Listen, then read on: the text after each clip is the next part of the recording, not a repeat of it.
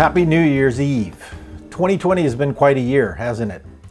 It's funny how much expectations play into our enjoyment and our perception of life.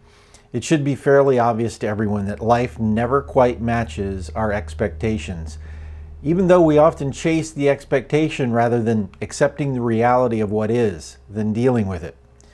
People who insist that life match their expectations are usually the most devastated when life fails to do so, for it will often fail to do so.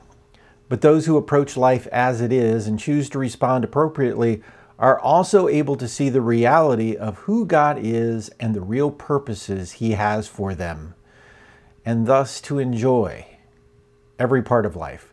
This is illustrated for us in our verses today. Matthew, Mark, and Luke all record the same two events, but Mark gives the shortest version, so that's the one I'll read. One day, Jesus came from Nazareth in Galilee, and John baptized him in the Jordan River. As Jesus came up out of the water, he saw the heavens splitting apart and the Holy Spirit descending on him like a dove, and a voice from heaven said, "You are my dearly loved Son, and you bring me great joy."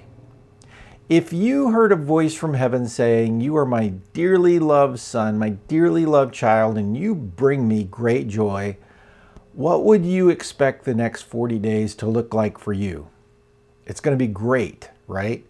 I'm about to have the best 40 days anyone could ever have. I'm about to conquer. I'm about to rule. I'm about to show the world what I'm made of. I'm about to enjoy the privilege and position of being a son. Isn't that what happens when I bring God great joy?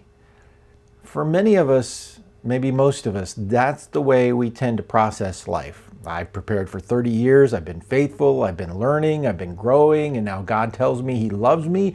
He's full of joy when He thinks about me. It's time for the coronation, right? Here's the very next thing Mark writes. The Spirit then compelled Jesus to go into the wilderness where He was tempted by Satan for 40 days.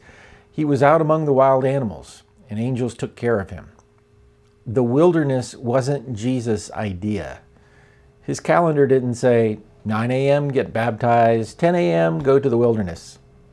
It probably said something more like 9 a.m., get baptized, 10 a.m., get fitted for robe and crown for coronation.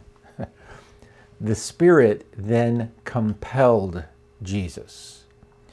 Don't think you've made a mistake when the immediate results of doing what you feel God has said for you to do look bad. Jesus had 40 days to question whether or not he made a mistake in following what he felt the Spirit leading him to do. But the cross and the empty tomb would never have happened without the 40 days in the wilderness. It was the 40 days in the wilderness that solidified the calling he heard at his baptism. It wasn't the experience he expected. It was an experience he didn't expect and he didn't want that became basis for fulfilling his calling. As we head into a new year, first let me encourage you, don't despise the old one. The difficult things in 2020 may just be the beginnings of great things in 2021 and beyond that.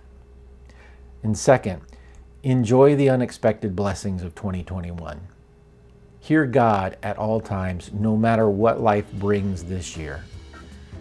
And as always, keep the faith. Happy New Year, everyone.